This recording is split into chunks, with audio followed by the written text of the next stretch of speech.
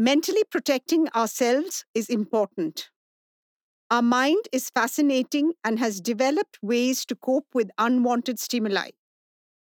Defense mechanisms serve to protect us. When do they become harmful? Listen on to know more about the various defense mechanisms we use. This is Mind Your Mornings with Anna Chandy, a fortnightly podcast that takes you on the journey to a brave new you. Hi, and welcome to Mind Your Mornings. I'm Anna Chandy, your host for this podcast. Over the last 27 years, I have interacted with more than 1,000 people, both individuals and families. And through this podcast, I want to bring to you what I have learned about life and its nuances through the experiences of people I have interacted with.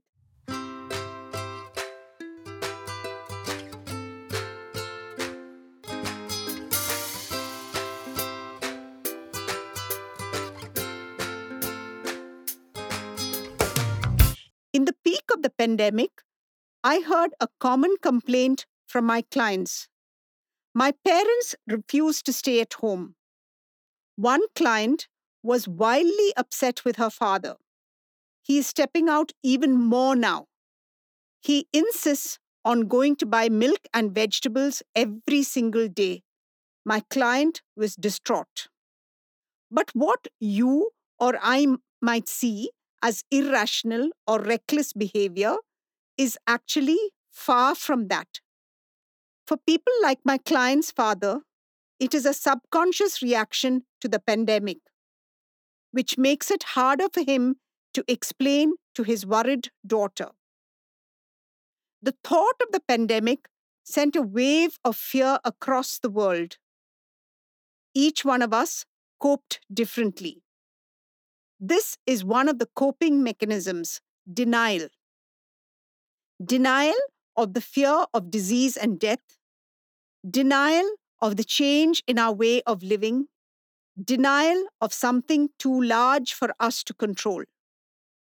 When we are faced with something potentially harmful or unpleasant, we find ourselves coping through defense mechanisms.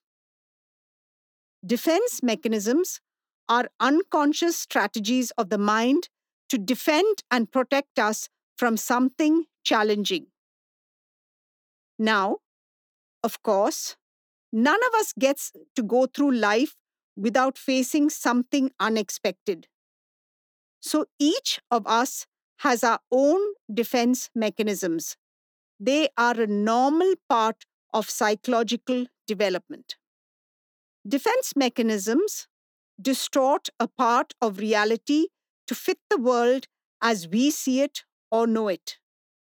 To do this, we tend to put some distance between ourselves and unwanted feelings of guilt and shame. So we feel less anxious and able to make sense of the world. Essentially, it is the formation of a reaction. Now, since defense mechanisms are natural, they are not necessarily good or bad. They are meant to protect, and when used constructively, they work well for an individual. However, defense mechanisms that are repetitive or prolonged might be a symptom of a larger issue in the person's life. The concept of defense mechanisms is not new. In fact, it was first proposed by Sigmund Freud and later theorized by various other psychologists. Today, defense mechanisms are classified into various types, making it possible to distinguish between them. However, they are not conscious reactions. Most people react without realizing the particular strategy of safeguarding they are using. Today, I will use some of the common ones, both in our behavior and what we experience with people around us. By identifying which defense mechanisms we or our loved ones own or resort to, we can learn to be more empathetic and acceptant. The first one, which I mentioned, is denial. This is also a very, very common one. When we use denial as a defense mechanism, we refuse to accept the reality. In this case, we tend to block a situation or event to protect ourselves emotionally. We pretend everything is normal to avoid facing the facts, even when reality is obvious to us and others. In fact, how often have we heard people say, so and so is in denial? Another defense mechanism is repression. In my practice as a therapist, I have seen this one occur commonly among individuals with a painful childhood. Through repression, we choose to unconsciously hide painful memories. There is a hope that suppressing will eventually lead to forgetting. Of course, the memories do not disappear entirely. In fact, they continue to impact behaviors and influence relationships. But we don't realize this impact because of the repression. Often, people who have been sexually abused as children or lost a parent at a young age show repression as a defense mechanism. The trauma is so large to comprehend for the child that they put it on the back burner where, unknown to them, it is still burning. The third defense mechanism is called projection. Like the name suggests, how we project our feelings onto another person. For example, a person might not like a new co-worker, but the thought of not liking someone makes them uncomfortable. They will instead misattribute that feeling to the other person. They will choose to believe that the other person dislikes them. This is a more comfortable scenario to accept. In effect, it is about seeing your thoughts or feelings in their behavior. Another defense mechanism that deflects feelings is displacement. In this scenario, we tend to displace strong emotions toward a person onto someone else. A common example is when we are frustrated with someone at work, we tend to come home and take out the anger on our children or spouse or even our pets. The person we take out our frustration on doesn't feel threatening. In this way, we get to react, but without facing the direct consequence of the reaction. A coping mechanism I have often seen in therapy is rationalization. Some people misconstrue an instance to fit their own version of reality. They might rationalize a situation to protect their own self esteem. This allows them to feel right, even though, or rather, because they know they're not in the right. One of the scenarios I've seen is in the volatile space of dating. My client was politely told that this doesn't seem to be working. This was after a couple of dates. She felt so hurt that she chose to rationalize it by saying that she herself wasn't that interested in him. This helped her cope with the rejection and preserve her self esteem. People who use this defense mechanism tend to attribute success to themselves and failure to others. Now, like I said, not all defense mechanisms are bad. One that is often considered a positive strategy is sublimation. Here, we choose to channel frustration into a constructive and safe activity. Strong emotions like anger may be redirected to exercise or yoga, and emotions like disappointment and sadness might be unleashed through writing, music, or art. The recipient of the emotions is neither us nor any other person, but instead converted into positive action. However, an excess of sublimation or a continued pattern of sublimation indicates a deeper wound that has not been dealt with. Then it requires professional attention. Another way in which we deal with unwanted feelings is through reaction formation.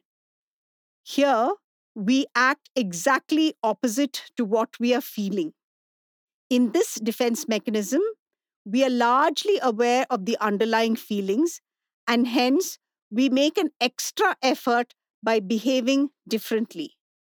A person who dislikes his coworker might compensate by being over friendly or over positive.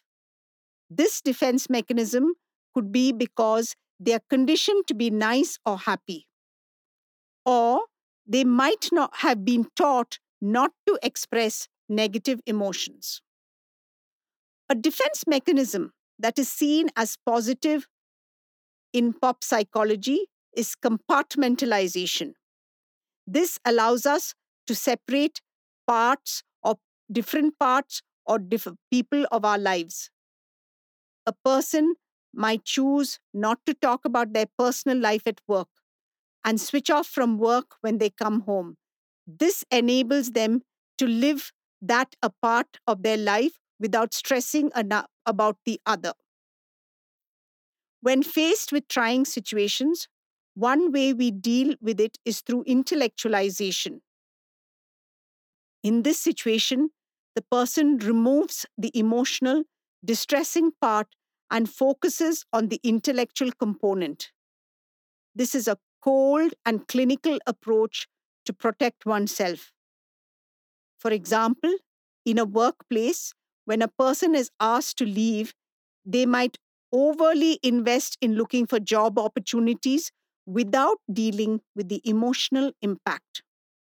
Or, if a person has been diagnosed with a terminal disease, they might dive deep into their will to avoid facing the eventuality of death. And the last defense mechanism I want to talk today is about introjection.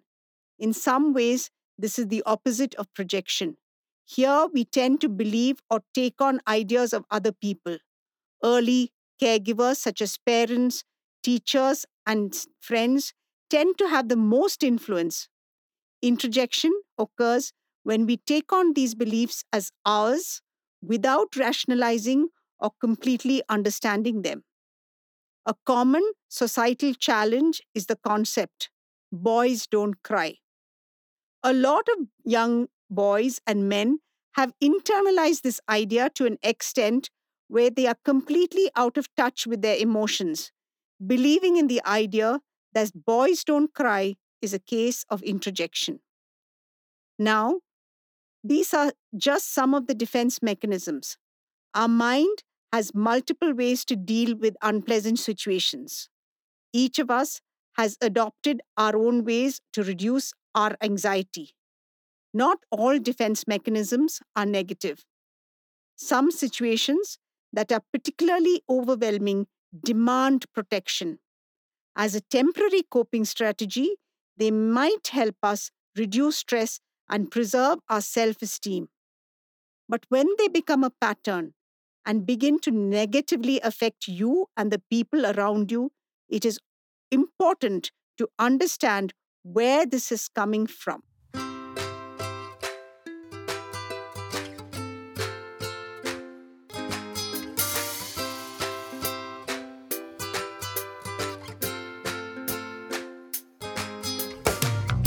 Next week, I will be talking about inadequacies. Write in to us at anna@annachandy.com, and I will address any of the other issues that you would like me to talk about. Thank you for listening to Mind Your Mornings with me, Anna Chandy. I will see you in a fortnight with another discovery into the mind and meanings we make. You can subscribe to us on Twitter, Instagram, Facebook, YouTube, Spotify, and Apple iTunes. This is Mind Your Mornings with Anna Chandy, a fortnightly podcast that takes you on the journey to a brave new